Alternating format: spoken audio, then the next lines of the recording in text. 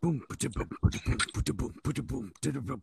East side, B side. What side are you on? What's going on, Adam? I'm doing well, Brooke. How are you?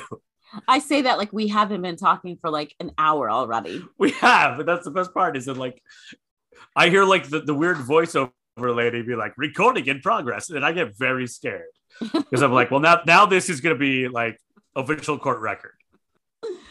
Uh, so we're laughing and joking, and you said, "Okay, wait, we got to start. We got to start." So Yes, because today started out, and I know we usually do like the whole thing, like what have you been watching, what have you been listening to, yada yada yada.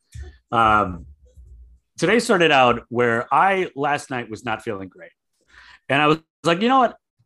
My whole sleep schedule's been thrown out for 41 years. I should probably figure out like how to go to sleep at like 9 p.m.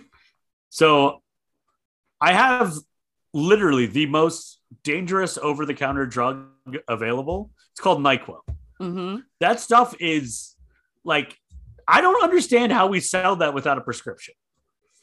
And I was like, okay, I'm going to make myself go to sleep. I'm going to take some NyQuil. I'm going to get like a real 8 hours of sleep, like a regular human being who's not a vampire. And so I took my NyQuil. And then I slept horribly. I did not enjoy the entire evening. Mm-hmm. And then I woke up at one point and I saw this text message that I had missed from Brooke asking me to call into the radio show and tell a joke. And I legit did not believe it was real because one of the scariest things I've ever done is try to tell a joke on stage. So I have I spent didn't know that, by the time way. I've spent time in correctional facilities. I have performed in front of like thousands of people on stage at youth gatherings. I have gone streaking on What? video for no apparent reason. Um, I have done just about everything you can do to not be scared of stuff, but performing a joke and telling a joke on stage is outside of my personal relationships the greatest fail I've ever had. And I love I like reaction humor. I love like one-liners in a moment, but if you say Adam tell a joke, it is the scariest thing that you could ask me to do. And so when I saw that text, I was still convinced in my NyQuil haze that I was still in a nightmare. And it's really frustrating because I feel like deep down, I want to be good at being a stand up comic.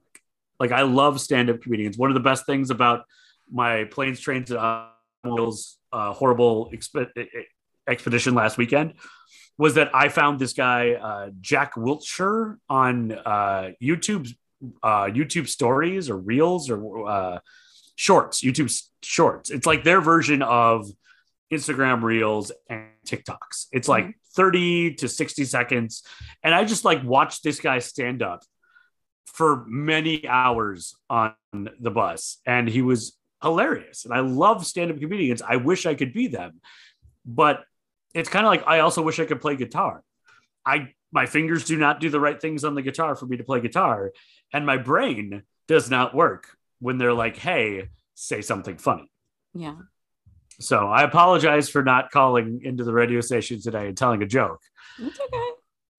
But I legit thought it was a fever dream from NyQuil that wasn't real. So you can add that to your resume if you want. I cause fever dreams from NyQuil. The one joke that I do feel comfortable telling is a dad joke. Okay. Okay. So, when does a joke become a dad joke? When? Wait, I know. When Go it ahead. becomes apparent. Yeah. So we have a guy at work. His name is Mark, and I adore him. And he tells dad jokes. And I think he just told me that one the other day. Sorry. Yeah. No, it's not mine. My only other joke I try to tell is one like paraphrased from Short Circuit, which isn't funny in the movie. It involves like a priest, a pastor, and a rabbi, and something about throwing money into the air. And like, it's not funny in the movie, but it's the only joke that I know for sure. Actually, there's another one. Did you hear about and this isn't really a joke, it's more of like common, like current events sort of thing. Did you hear about this actress in California? She was stabbed. It's like I forget her last name. It's Reese. Witherspoon. No, with a knife. They were stabbed with a knife. Yeah. Like, I love how you knew where it was going, and you were like, "Fine." This is like the joke equivalent of like the quarterback looking down. He's like gonna throw home, like gonna go throw for the end zone, but he just sees like the guy wide open in the flat for like 3 yards. He's like, "Fine, all right, just catch it, please, dear God." That was like the check down version of the joke. Man. So before we get into what we've been watching, can I just tell you, I have had several people comment on your story last week and how hilarious it was, which I told you, oh my gosh, this story is hilarious. And you were like, oh, I don't know. And I'm like, no, hilarious. To be fair, by that point, I had been telling it for like 4 days. So I was also kind of assuming everyone was tired of it because I've been telling it for 4 days. So that is great. None of them reached out to me on the social web. So I don't believe you, but I'm sure it was real. If it didn't happen on the socials, it's not true. But... If I didn't get the personal reinforcement, it doesn't exist. One of the people, of course, was Mom, executive producer. And like, she, I think, had literal tears in her eyes as she's like retelling me the story that you told. And of course, one of her favorite parts was when I made the comment, "Is their mom my mom?" Because you talked about the team having to, contact FaceTime every 30 minutes. Yeah. Not just contact home, FaceTime. Like, I need visual proof that you are like, I need proof of life while you're on the bus. Yeah. And I said, well, are you? Because that sounds like you. Like, I know my mom wants to ask for that, but knows she can't. Like, one of my favorites, I got knocked unconscious in high school playing soccer. And I like when I came to, because I jumped up for a header and a guy undercut me and I landed directly on my face. And I was knocked out for like not that long, maybe like 30 seconds or so. And the first thing that I see is like when my eyes are open is my mother in full teacher walk, because she was a second grade teacher. Like, she's not running, but she's walking with purpose. It's that like sprint walk, like towards me. And I'm in the middle of the field and I'm like just barely coming to, and I'm trying to wave her off. Like, "No, Mom, I'm good. I'm fine. Go back." And she stopped. She did like a full like heel pivot and walked back and didn't come all the way out there. But like, her instinct was like, I'm going to go check on this. He's knocked unconscious. It was so much later. I cut myself on stage when she was in the audience, and I was legit bleeding substantially. It was a finger cut. So it's just like, it looks way worse than it is. But that was another time when I'm like, man, Mom is doing an excellent job fighting all of her base reactions, because she wants to be like, my son is bleeding on stage, someone should do that.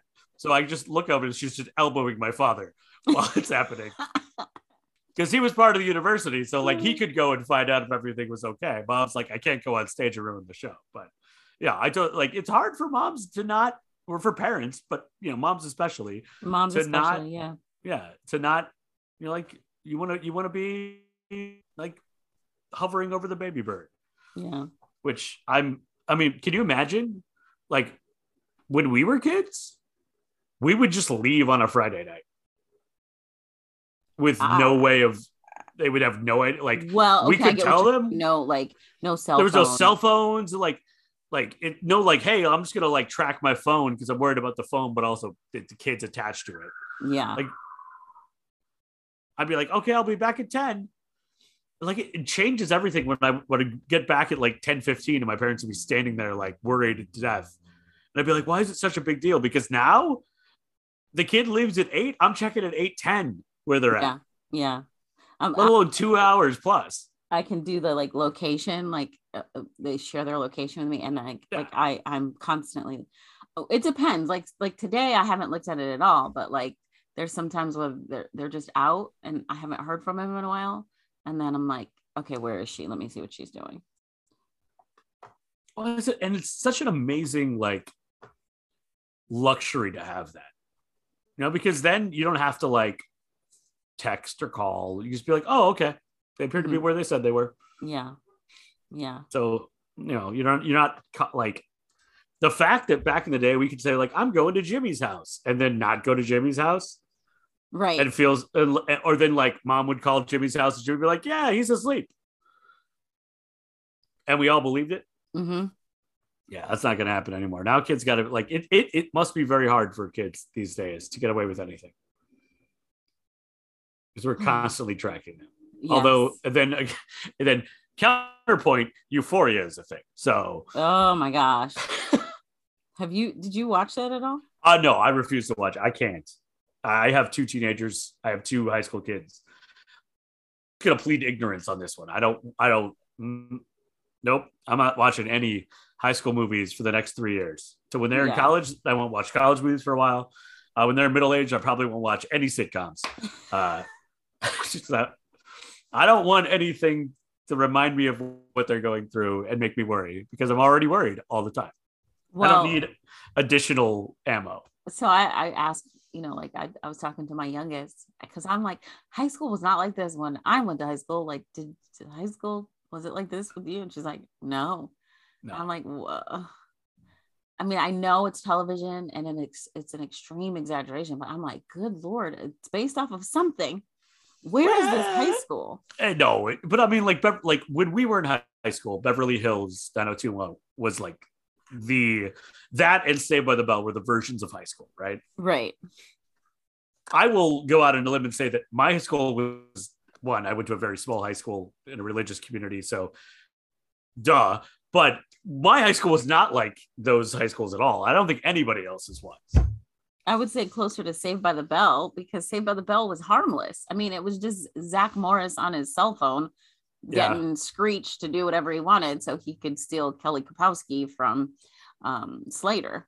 Yeah. I mean, there was the very special episode where Jesse Spano took too many caffeine pills. I'm so excited. Which, caffeine pills. Wow. Oh but God. It was supposed to be speed, but like the network was too scared and it just made it caffeine pills. Yeah. And meanwhile, I'm drinking Surge over here watching the show, being like, right. El Sergio has 5 times the amount of caffeine as a caffeine pill, Jesse. Come on, step it up. Oh my gosh. So this week, have you watched anything good? I've got some ones to tell you about. I finished the Reacher series, which I very much enjoyed. Who I got to introduce, by the way. I know. I was going to say, like, I had watched it and like stuff happened with life and I like had stopped watching it.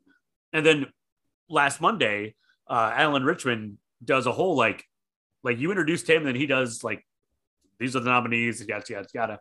And I was like, oh yeah, I really got to watch that show. And then I finished it and I was thoroughly impressed. I'm very interested to see what they do with the next season because this season was so much about the ensemble. It wasn't just about Reacher. Like his 2, like Detective Finley and Roscoe, like they were as much a character, like it's part of the story as Reacher was. But each time, like the books are basically he goes around and he meets new people each time.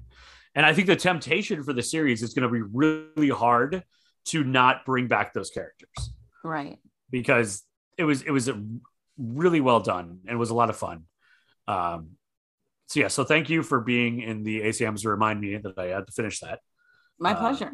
Which I think is probably the main knock on from that happened was that you did this. that I reminded you.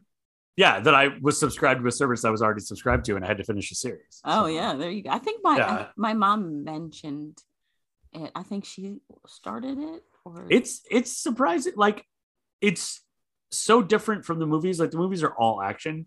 There's a lot more investigation and a lot more character development and a lot more story than this because it's 8 episodes. And I mean, I went onto Twitter and I was like, I don't think novels should ever be made into movies again.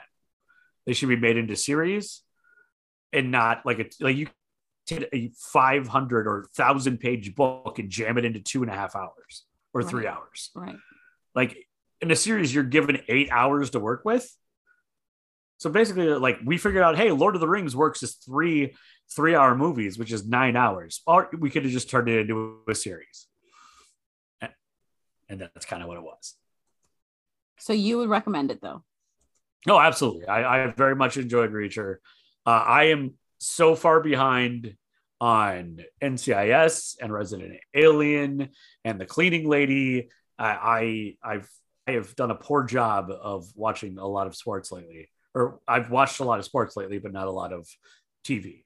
So I saw very much. I haven't seen a movie in like 3 months. So I saw The Cleaning Lady pop up on my Hulu list, like on the shows you may like. You saw the Batman though, right? No, I haven't seen it yet. I meant to go. The Batman? Yeah, I meant to go yesterday when it was like $5 movie day, and I came home and napped and completely forgot. I mean, it's a 3-hour movie, so I feel like you have to have a nap before you go to the movie. I would say so, yes. But you liked it and enjoyed it? No, I've not seen it. I don't know. I'm so like I should give it a try, but I'm also like, I heard it's good. This is like my 4th Batman. I know. Someone sent me a meme and it was like about all the different Batmans and how each Batman progressively gets darker, and then it's like Batman 2025 and it's just a black screen. Yeah. And I mean it looks really good, and like Zoe Kravitz looks amazing as Catwoman, and I just, it's kind of where I was at with the Andrew Garfield Spider-Man. Mm-hmm. Like I was so invested in the Tobey Maguire Spider-Man that I just never, like I just let the Garfield one pass me by. Yeah. And then I like let it hang for a little bit, and then I was back with Tom Holland. And now I've gone back and watched for the first time the Andrew Garfield ones since the Way From Home one. Mm-hmm. And I like them, but also like I don't feel like I miss that much. You know, like I feel like this is such an old person statement. Well, I feel like maybe this isn't my generation's Batman. I had my generations. I had the first one, which was Michael Keaton, and then I had a second one, which was the British Christian Bale. This isn't my generation, so I'll just let the kids have this one. Okay. I'm going to see it. I just have, maybe that's what I'll do this weekend. I don't really have any plans this weekend, so I think I will go see it. Real quick, because we've been blathering on. We blather us? What? I know, right? I am offended. So I saw the Adam Project. Oh Netflix. Yeah, that was really good. It is very good. I was not expecting it. I was not expecting to like it as much as I did. But the same thing happened to me with Free Guy. Like I was like, this is gonna be real stupid, and then I ended up really enjoying Free Guy. Ryan Reynolds kind of has that effect on you. You're like, this is gonna be corny, and then it ends up being like really good. You're like, darn it, I like this. Yeah. So a lot of fun. Of course, it's Ryan Reynolds, so be careful because there's going to be language. Yeah. I started to Drop Out, which it's released the first several episodes, and then it's going to have to continue releasing episodes. I've heard very good things. Like we in the lobby of the building at some like Friday, Saturday nights, everyone will be like hanging out, having coffee and drinks and talking and stuff. And like people were raving about it last week. Yeah. Amanda Seyfried does a very, very good job of taking on Elizabeth Holmes, like very good. Also watched the woman in the window across the street from the girl, and no, the woman in the house across the street from the girl in the window, which I know is that the Alison Brie one? No, that's the Kristen Bell one. Oh, the Kristen Bell one. And it's pretty darn funny. Like it's, first of all, it's Kristen Bell, so it's not going to be serious. Anything she does is not serious, but it's shot so well that like when I was talking to my mom about it at first, she was like, oh, I thought it was serious. And I was like, no, it's not. And then like I recited one of the lines in the movie to her, and I was like, and she's like, well, yeah, okay, that makes sense now. It's a parody. Yeah. but it's shot to mimic exactly these types of movies and shows, and it's done really well. Like I would sit and watch it again. Like it's meant to be like sort of like psychological thriller. Yes. Yeah. Okay. But it's also a comedy. Yeah. But it's like a dark comedy, so it's a bit subtle. And then The Worst Roommate Ever, which I talked about last week because the first episode was Dorothea Puente, but the last like 2 episodes, it's a 2-parter. The last 2 episodes on that one, oh my gosh, crazy. Based on it actually could be something that we talk about on the B-side. Oh yeah, you get time to check that out. Yeah, to go back to the old school, that could be a whole episode in itself. Yeah, but that's what I watched. Like that wasn't enough, right? No, that was a lot. There's a lot going on. I had a free weekend, so I used it because of like the time change and then still being tired from traveling. I was like, I'm not doing anything. I'm not even leaving the house this weekend. And so I binged between naps. Nothing wrong with that. All right. So are you ready for the A-side this week? Episode 84. So for the A-side this week, I wanted to highlight another of our favorite that person from that shows. But also one of the things that I've loved about these segments is that something will happen and I'll be like, hey, we should talk about this guy or this gal. And then every single time I find out that the backstory of these people who create characters I love is its own story in and of itself. And one of those things that like, I don't think we always get time to, we see somebody on stage or on TV or on the movie screen and they make us laugh or we connect with them in some way and we think of them just as a character. And these little that person from that show segments have given me an opportunity to like go back into the history and personal background of people that I would probably have never checked out before. And every single time is oddly heartwarming and encouraging and like in a weird time in the world. Well, I mean, the world always has weird times, but it feels good to find good stories when we're dealing with pandemics and war and nonsense all over the place. So today we are talking about an actor named Ralph Philander Ahn. And I have a special place in my heart for Mr. Ahn, but only because I knew him from one singular show and one amazing scene, which were I ever to do a TED Talk or be allowed to teach in a theatrical setting about film, this is one of the first scenes that I would bring up because of the brilliance of silence that it uses. So Ralph Ahn was an American actor. He was the last surviving son of one of the leading Korean independence activists from the early 1900s. We're talking back in like 1910s, 1920s. He was born in Los Angeles. He grew up as an actor, a teacher, a football coach at the same high school where Cheech Marin went. I don't know if Cheech was on the team, but they were there at the same exact time. But he is known for many roles. He was in Lawnmower Man 2, Amityville: A New Generation. He was in Panther. But the spot that I know him for, and I feel that most people would recognize him for, is his role as Tran in the sitcom New Girl. And Mr. Ahn passed away about 2 weeks ago at the age of 95.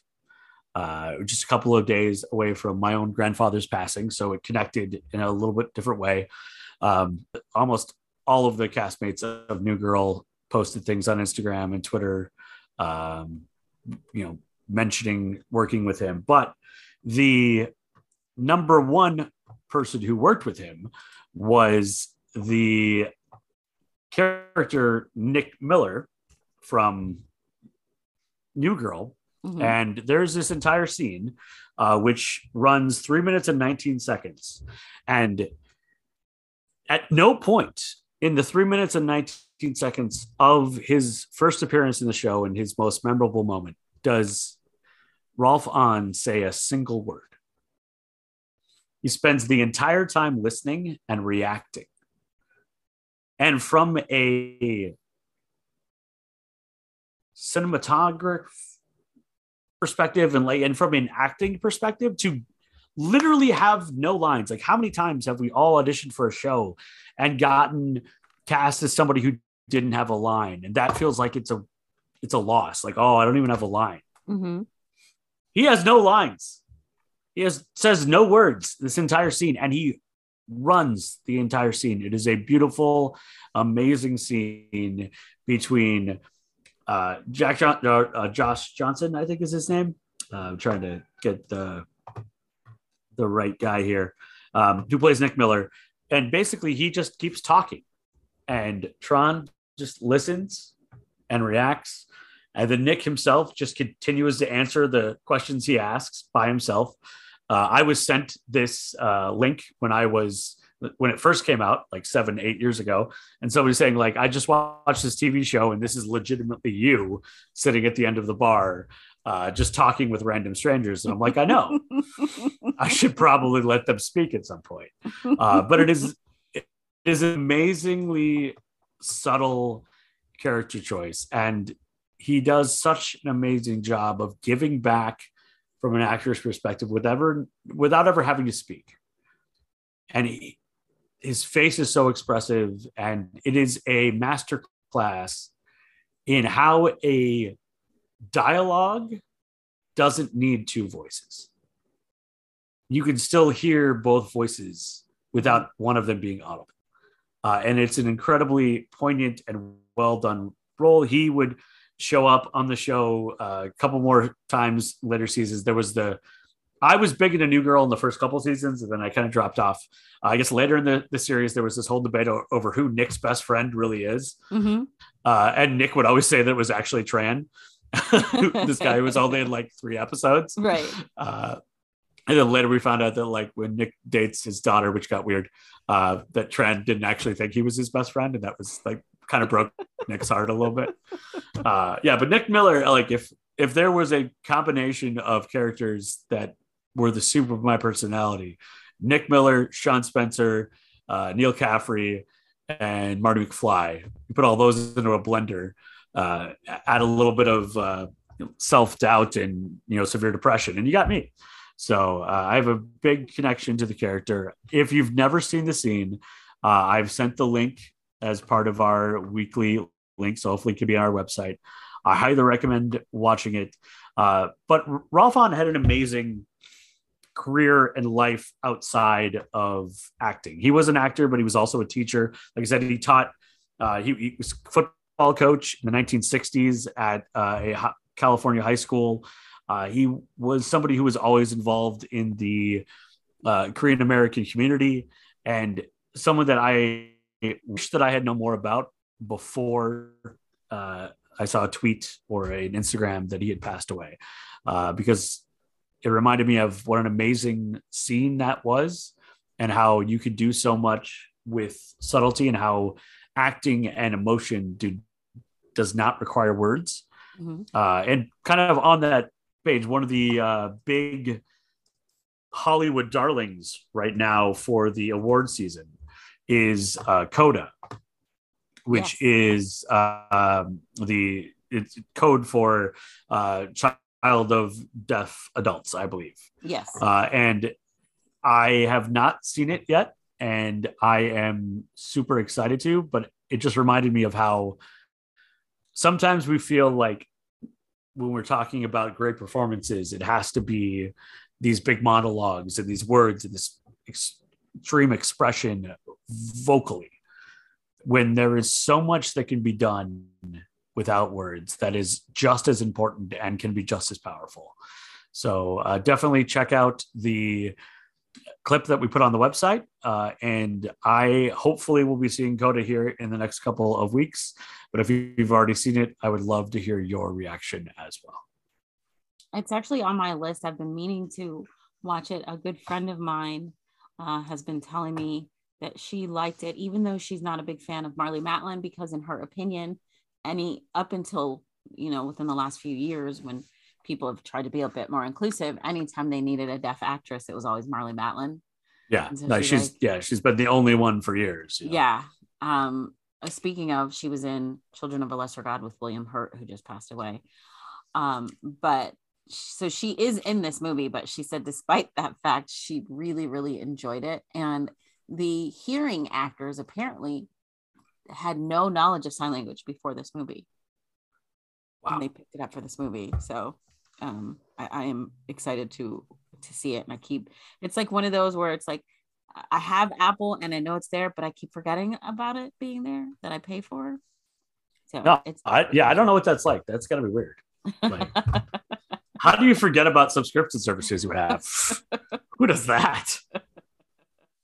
But I am going to watch it. Maybe, I don't know, within the next couple of days. I plan to watch it. So.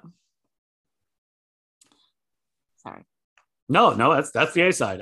Go watch Coda. Go watch the clip of Ralph on New Girl, and also we've got links to all of his background and everything. It's a pretty amazing story. I just hope someday, like 40 years from now, that I am in one show where some random dude from the Midwest puts me on a podcast. Because my story is not going to be nearly as good as his or any of the other ones we've covered. But you know how like we have the user conditions for win, like you want to win Monopoly, but like you also just want to beat that person. Mm-hmm. Or like you're playing Risk and like, I'm just going to hold Madagascar because I want to. This is my user definition for fame at this point. Just I want to have one role where I get on a podcast at some point. All right. So that's the A side? That's the A side. Okay. So this week for the B side, we are going overseas.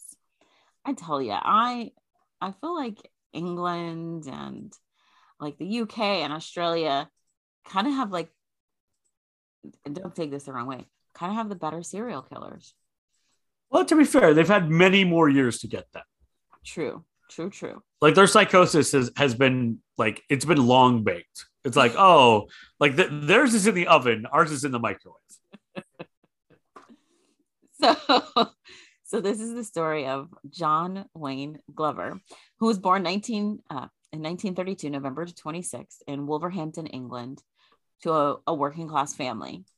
So not a whole lot about John Wayne's childhood is known before the age of 12. In 1947, he was convicted for stealing clothes and handbags. John leaves school at the age of 14. He later joins the British Army, but he's kicked out when these petty crimes from his earlier years were discovered. So that means he probably lied about them. Oh.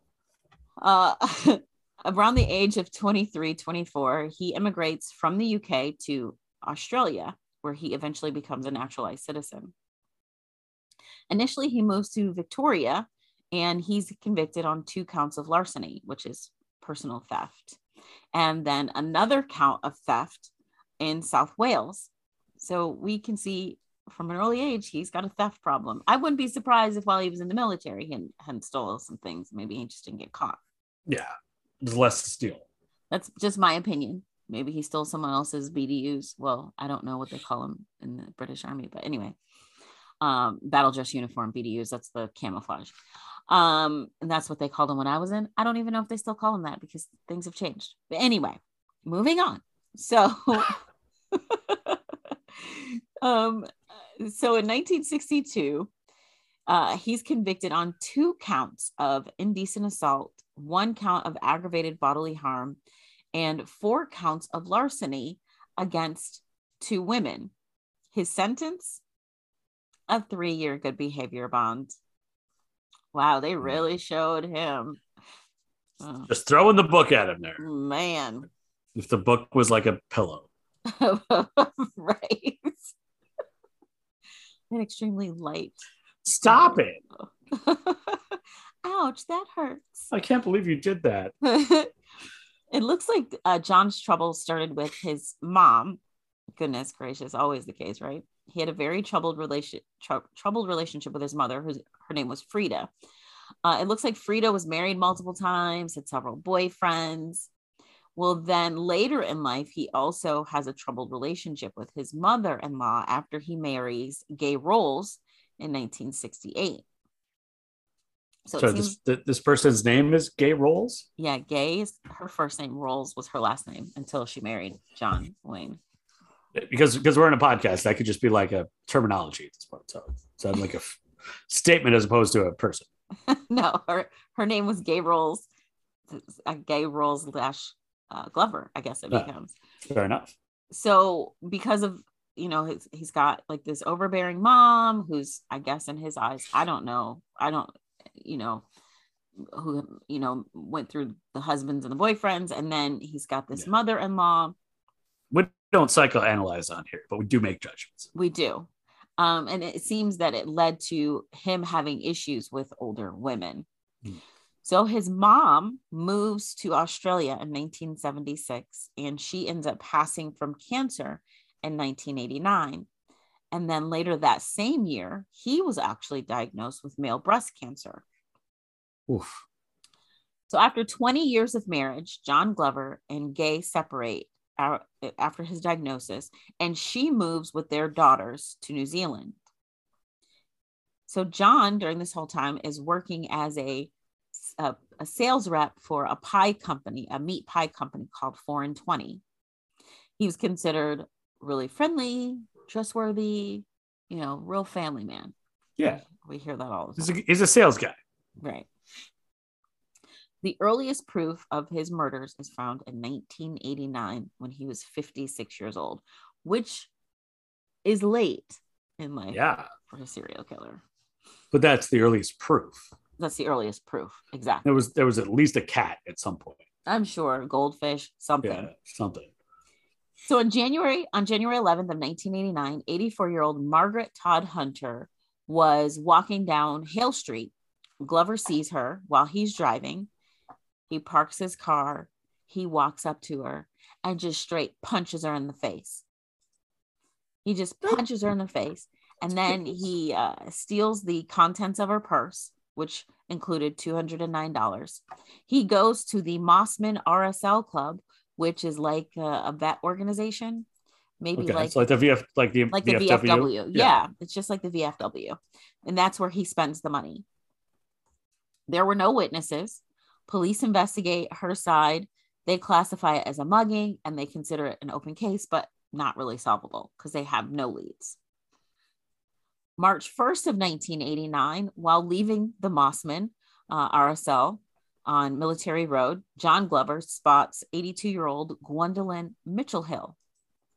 He goes to his car, he grabs a hammer, and then he follows Gwendolyn into the foyer of her apartment. He hits her in the back of the head. He then continues to hit her head and her body, and he breaks several ribs. He takes her purse, which included $100, and he flees. So Gwendolyn was still alive when she was discovered by two schoolboys. Sadly, right after police and ambulance arrive, she passes away at the scene. There were no witnesses, and there was nothing that was able to trace it back to the previous attack that had happened on Margaret. It all just seems like random violence in the streets. Right. So then we fast forward to May 9th of 1989. He's out walking down Military Road, probably leaving the Mossman RSL. And he spots 84-year-old Lady Ashton, who's a widow of Impressionist artist Sir John Ashton. Oh. So, yeah. So Lady Winfreda Isabel Ashton, she's walking home.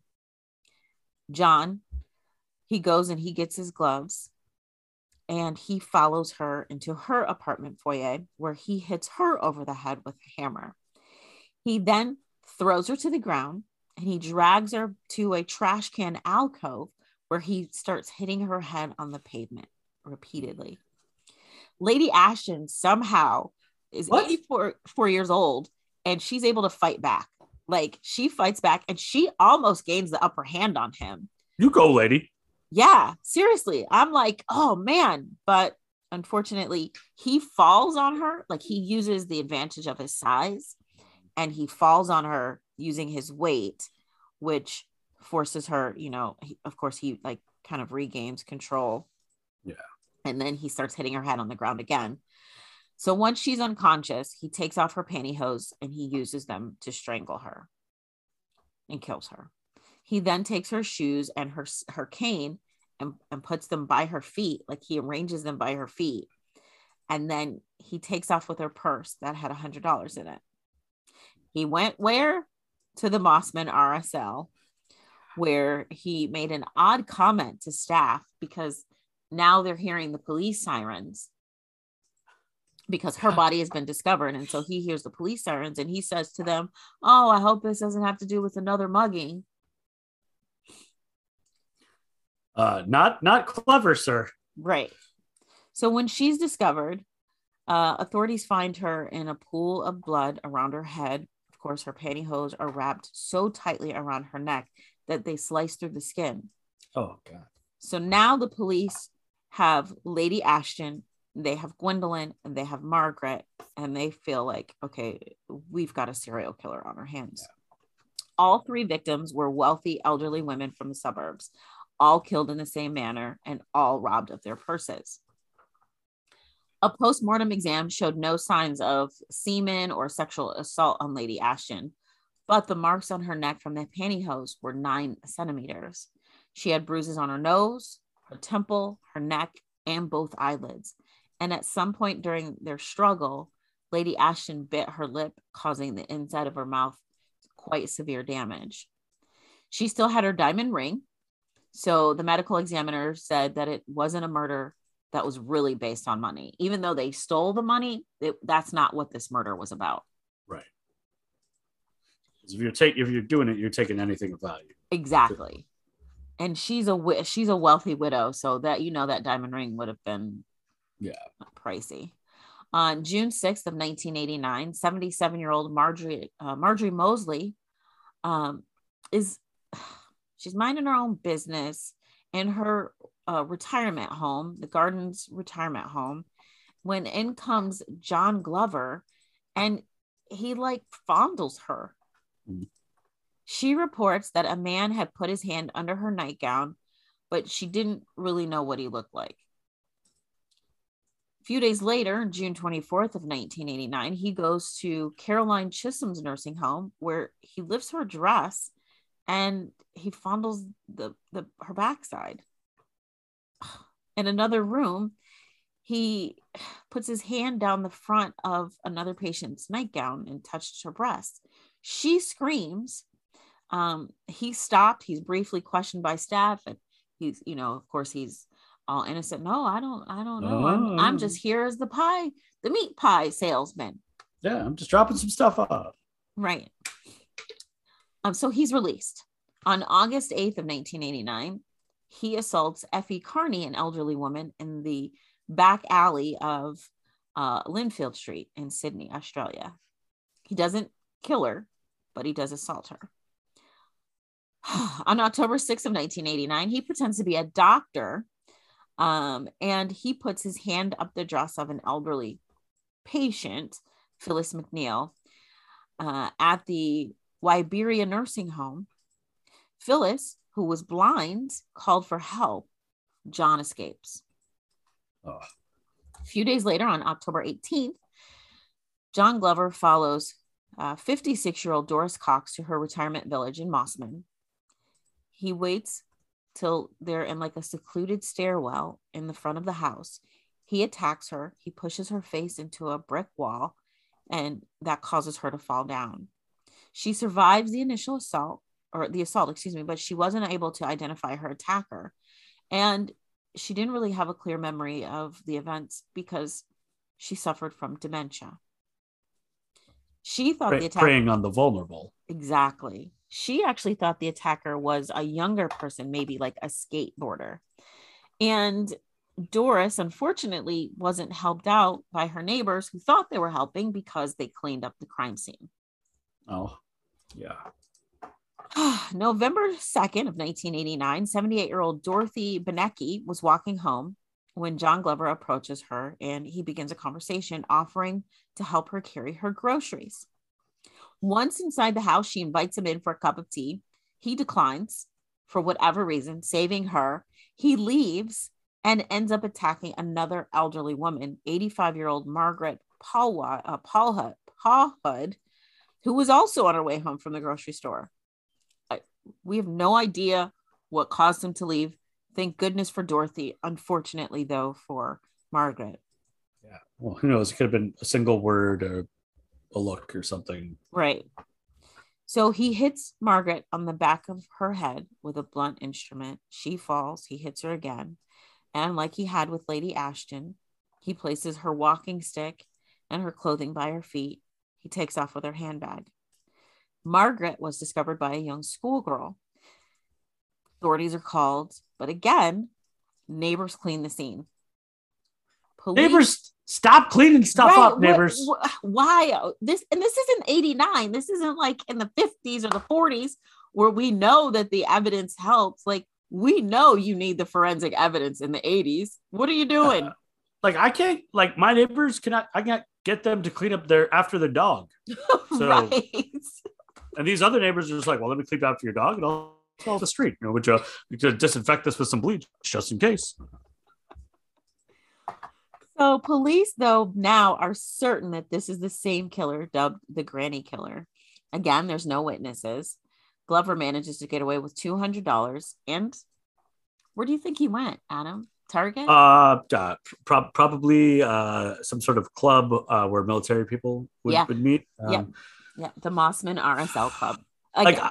I don't know if this is good. I'm not foreshadowing, but I really want the bartender at the Mossman Club to be the one that's like, hey, something's really weird. This guy keeps coming back with hundreds of dollars.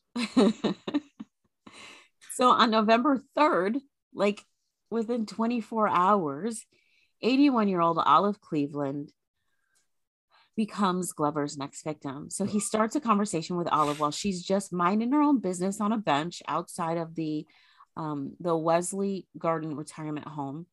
There was something about him that gave her a bad vibe. Bad vibe saves lives. Yes. Save lives. And just something about him made her really uncomfortable. So she gets up to leave and to go back inside the nursing home. Well, after she gets up, he grabs her from behind and he drags her to a secluded area where he repeatedly, like he has in the past, hits her head in the concrete. He then takes off her stockings and he uses them to strangle her. Then he arranges her cane and her shoes at her feet, as he had done with the previous victims, and takes off with her purse. This time he gets away with $60. Again, the scene is washed down. What the heck, neighbors? Stop being so cleanly, British people. Or this is Australia. Australian people? Yeah. Stop it, Australian people. I get the impulse. It's kind of nice, but also stop. Right. Knock it off. You're making this really hard to solve. So the government, the authorities now issue a reward for $200,000. On November 23rd, my mom's birthday, by the way, of 1989, while sitting in the Buena Vista Hotel, John Glover sees 93-year-old Muriel Faulkner on her way home from grocery shopping. He goes outside, goes to his car, which happened to be parked right by a police station, by the way. He gets his gloves and his hammer. He then follows Muriel home and he approaches the partially blind and deaf elder from behind. He puts his hand over her mouth and hits her multiple times. She falls to the ground unconscious. Again, as he had done with previous victims, as is his MO, he takes off her pantyhose. She regains consciousness and screams for help. So he begins hitting her again until she passes out. He then strangles her with her own pantyhose. And as he had done previously, he puts her shoes by her feet and he gets her purse and gets $100. Her body is discovered by a neighbor who was actually just kind of checking on her. They had a spare key. They go in the house and they're checking on her and they find her. Finally, we have a crime scene that's undisturbed when authorities get there. So police were able to gather forensic evidence, including bloody shoe prints. And a neighbor described Glover as a middle-aged, portly, graying man, which I'm sure what he heard was like, dang.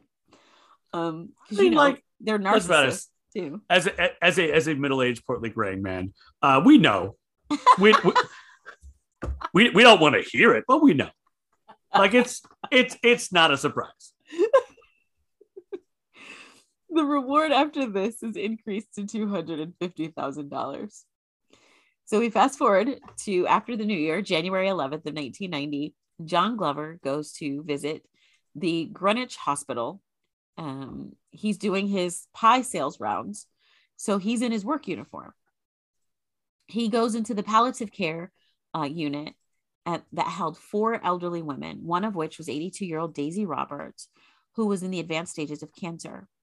John pretends that he cares about her temperature. He like walks up to her. He's like, "Oh, are you hot? Are you cold?" He's starting a conversation with her. He pulls up her nightgown and touches her inappropriately. Doris, rightfully so, panics and screams. A nurse comes in to help Doris and discovers John Glover in the ward. She confronts him and he runs off. Fortunately, as he's running off, she's watching where he's going and she's able to get his license plate off his car and she reports it to police. Nice. Well done. So hospital staff identified John Glover from him being at the hospital doing his pie sales rounds, his meat pies. So about a week later, police show up and they have a picture of John Glover that they showed to the nurse and to 82-year-old Doris, and both of them ID him. This still, unfortunately, doesn't connect him to the previous murders. At that time, his crimes weren't even reported to the murder task force. That wouldn't happen for another 3 weeks. So detectives from the Chestwood police station contact John Wayne Glover's employers, and they are able to verify his identity. So police reach out to John Glover and they request to speak to him at the station. He says, yeah, sure, I'll be down there tomorrow. He's a no-show. So they go to his house where they're told that he had, so let's backtrack a little bit. He's still married at this time because his wife leaves him in the midst of all of this. Gotcha. So they're told by his wife that he had attempted suicide. He tried to overdose and he was taken to Royal North Shore Hospital. So police go to the hospital, but John Glover didn't want to be interviewed, but they did allow him to take a photo, which, what? They allowed him to take a photo? He allowed them, sorry. He allowed them to take a photo of him. Like, I'm suicidal, but I brought my camera. So hospital staff turned over a suicide note that was written by John Glover. It's written in the middle of 4 and 20 letterhead, his business, and it had the words, "No more grannies," and Essie started it. Essie was his mother-in-law. Wow, dang. So 2 weeks later, the note and the picture that the officers had taken at the hospital were given to the murder task force. They immediately suspect him as the granny killer, even though they lacked real evidence. Other than the fact that the letter said, grannies, no more grannies. Yeah, exactly. Which I guess I'm maybe circumstantial, but pretty much not. Yeah. So John is interviewed about the nursing home assaults, and of course he denies all accusations. He wasn't questioned about the murders because, and there was a reason for that, because they didn't want to let him know that they were onto him and suspicious about the murders. So they put him under police surveillance. He's thinking he's smart and avoiding detection. So as he's, driving around town, he'll drive around the block more than once, or he'll drive the wrong way up a one-way street, which not a great way to avoid detection, in my opinion. That's a good way to get arrested. Yeah, right. Like at least or get dead, pulled over. Yeah. So do you think when he was questioned, he was like, no, I love grannies. I have several myself. Oh, that's bad. Sorry. Oh, that's so bad. Oh man. Um, March 19th of 1990, Glover strikes again. This was like the youngest of his murder victims, 60-year-old Joan Sinclair. So John and Joan were platonic friends. Okay. Now remember, he's under surveillance. So they saw Joan let John into her home at about 10 a.m. The police did.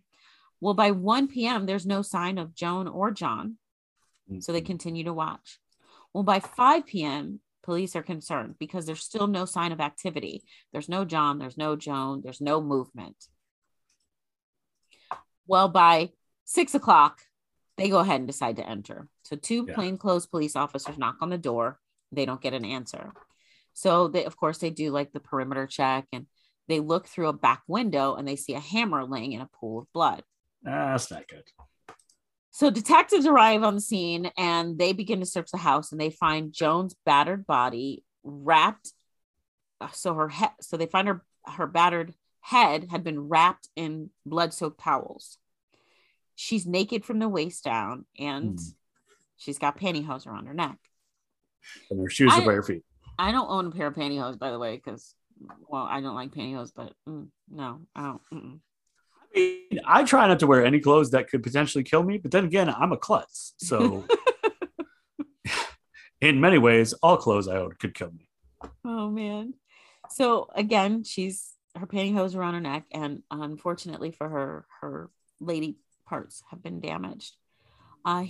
John Glover would later deny that he had raped her or assaulted her in any way. Because that hasn't been his MO previously. No, it hadn't been. Yeah.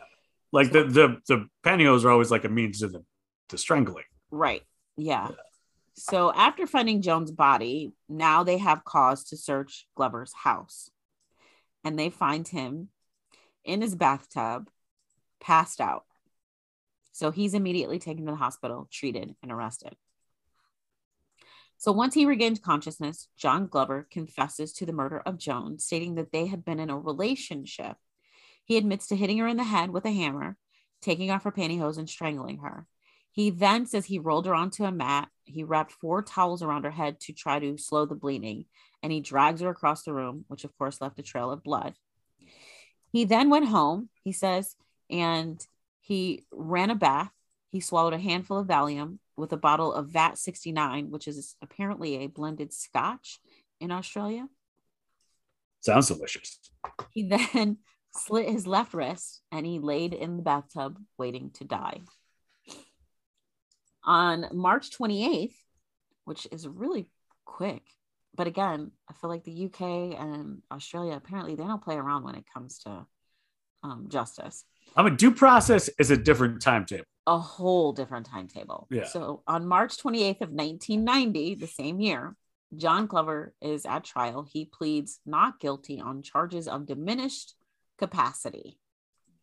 A psychiatrist says that John Glover had built up aggression and hostility since childhood against his mother, and then against his mother-in-law, and she was the trigger. So when the mother-in-law passes away, he's got to target his aggression elsewhere. Another psychiatrist named John Shands states that John Glover had a severe personality disorder. With all that stated, the Crown prosecutor says that John Glover was fully aware of all of his actions. Like, for instance, when he murdered, he planned what he was doing with their money afterwards. He also took the time to clean his murder weapons. Yeah. John Glover was said to be impotent, which was why he didn't sexually assault his victims, but the act of him tying the pantyhose around his victim's neck was a way of trying to trick police into thinking that his crimes were sexually motivated. Trying to throw him off the trail. Yeah. So it's a red herring, I believe is what they call it. But that's also another proof of his premeditation and being fully aware of what he was doing. Yeah. And the shoe thing, that's a weird thing. Yeah. So John Glover was addicted to poker machines, and, well, the easiest way to get money, besides working for it, was stealing it, which is what kicked this whole thing off. So when he was going back to the veterans place, he was just playing the video poker. Yeah. It's not good. So John Glover's found guilty, and the judge, Justice Wood, said he was dealing with an extremely dangerous person. He says, quote, he's able to choose when to attack and when to stay his hand. Prime example is the one lady that he helps with her groceries. She invites him in for tea. He doesn't touch her at all. He leaves and kills somebody else.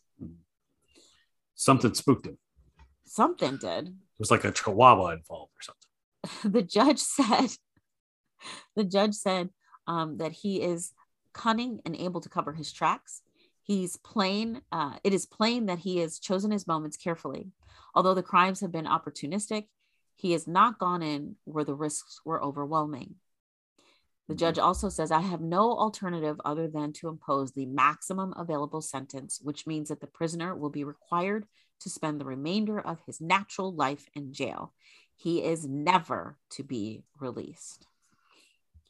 So John Wayne Glover is sent to Lithgow Prison, and he's held in a maximum security prison cell.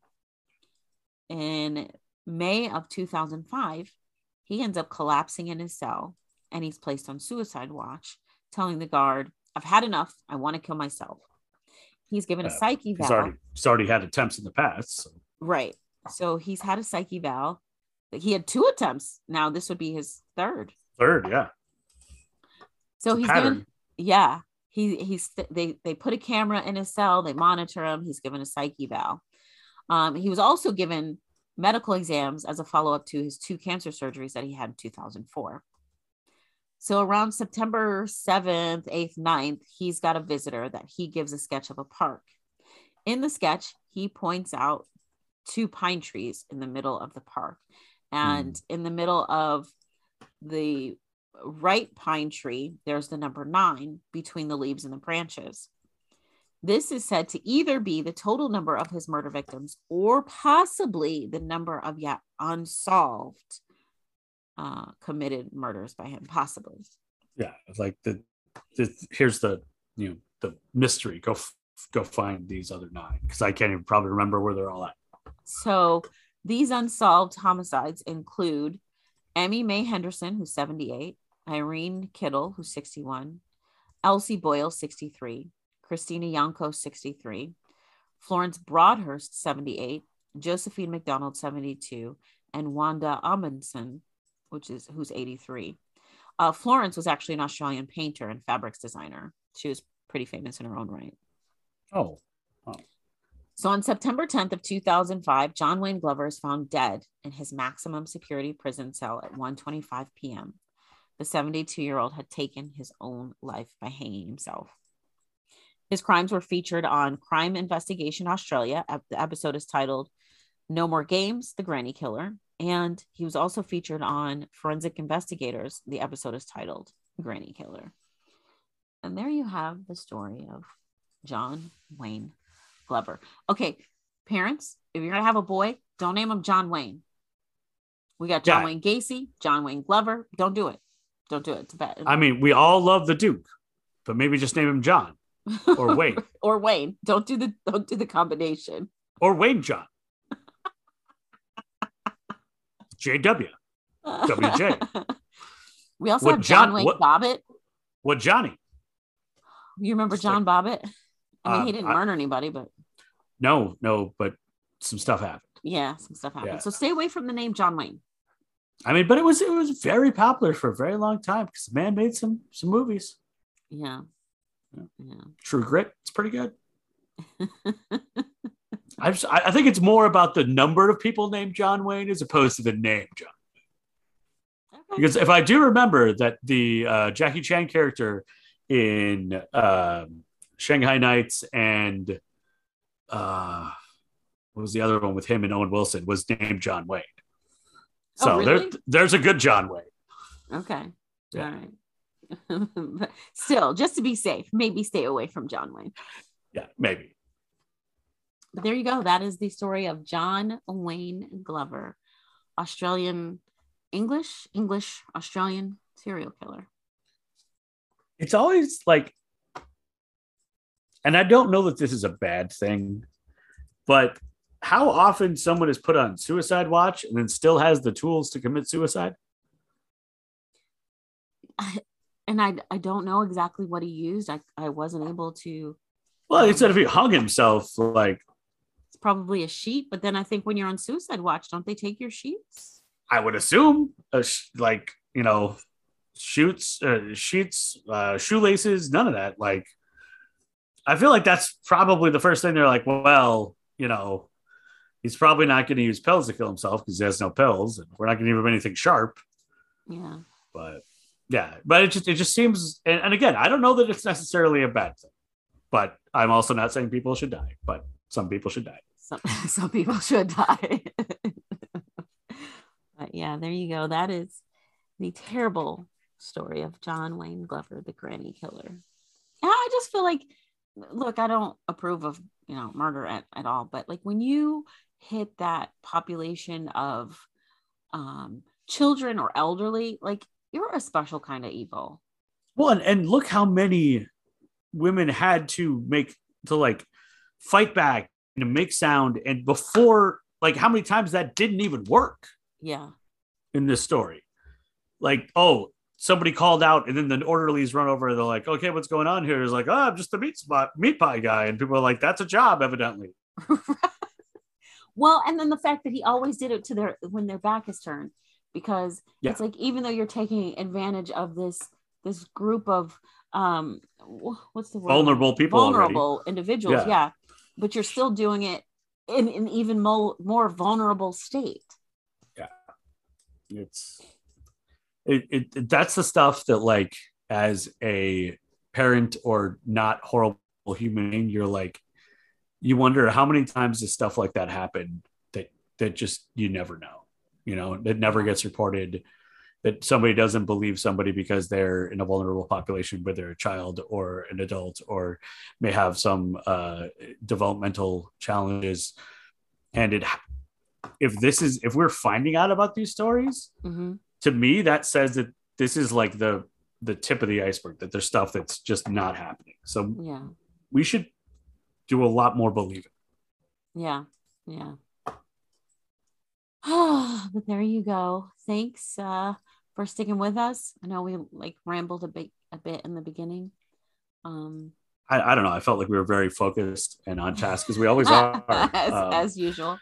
I believe that my all of my grade school teachers in every report card, it was like, Adam is clearly focused and on task. He does not talk too much in class or get distracted by anything. Oh, so real quick, I just saw this TikTok and I was like, I should really like do a duet with this. And it was like, for those of you that got in trouble for talking too much as a kid, what do you do now? And I'm like, oh, I got in trouble for talking too much. My mom will tell you I got in trouble for talking too much. Like my oldest would get in trouble for talking too much. She was bored. She needed to be in a more advanced class. I think that was part of my problem too. And what do I do for a living? I talk. You literally get paid to talk. I do. Yeah. Which, I mean, that's just you finding your thing. I mean, that's good though. I literally get paid to just keep talking. Yeah. Like, not everybody's supposed to be the quiet kid in class just doing math. Like, we need them, especially in the next like month, because taxes are coming up. We need those kids, right? But we can't all be the math kid. Oh man! All right. Do you have anything to add this week, Adam? No, I would say that you should probably follow us on all of the streaming services like the Stitcher or the Spotify or the Apple Music Plus iPod thing. I don't know what it's called anymore. Definitely follow those and like and share. Also, if you want to buy Brooke a coffee, because she's going to have to edit this monstrosity of an entire, we've been going, like, you guys think this is long, but we've probably been recording for at least twice as long as the actual episode. So she needs at least 2 coffees, maybe 3, throw in an espresso. So buyusacoffee.com, go to asidebsidepodcast.square.site to subscribe and buy merch. We mentioned today that bad vibes save lives. That one lady that survived this whole thing, she had the bad vibes. She lived. So get a t-shirt. You can share that with everybody else. Also have a YouTube channel, which is pretty cool. Like, I think I'm the only one who's liked it recently, so I'm feeling a little lonely. So come like it with me. You can follow us on Instagram, Facebook. We're on the TikToks. We still got a MySpace page. My live journal is not active, but you can find it if you try hard enough. So yes, do all of that. Anything I miss? No, I love that you brought up our MySpace page. Mm-hmm.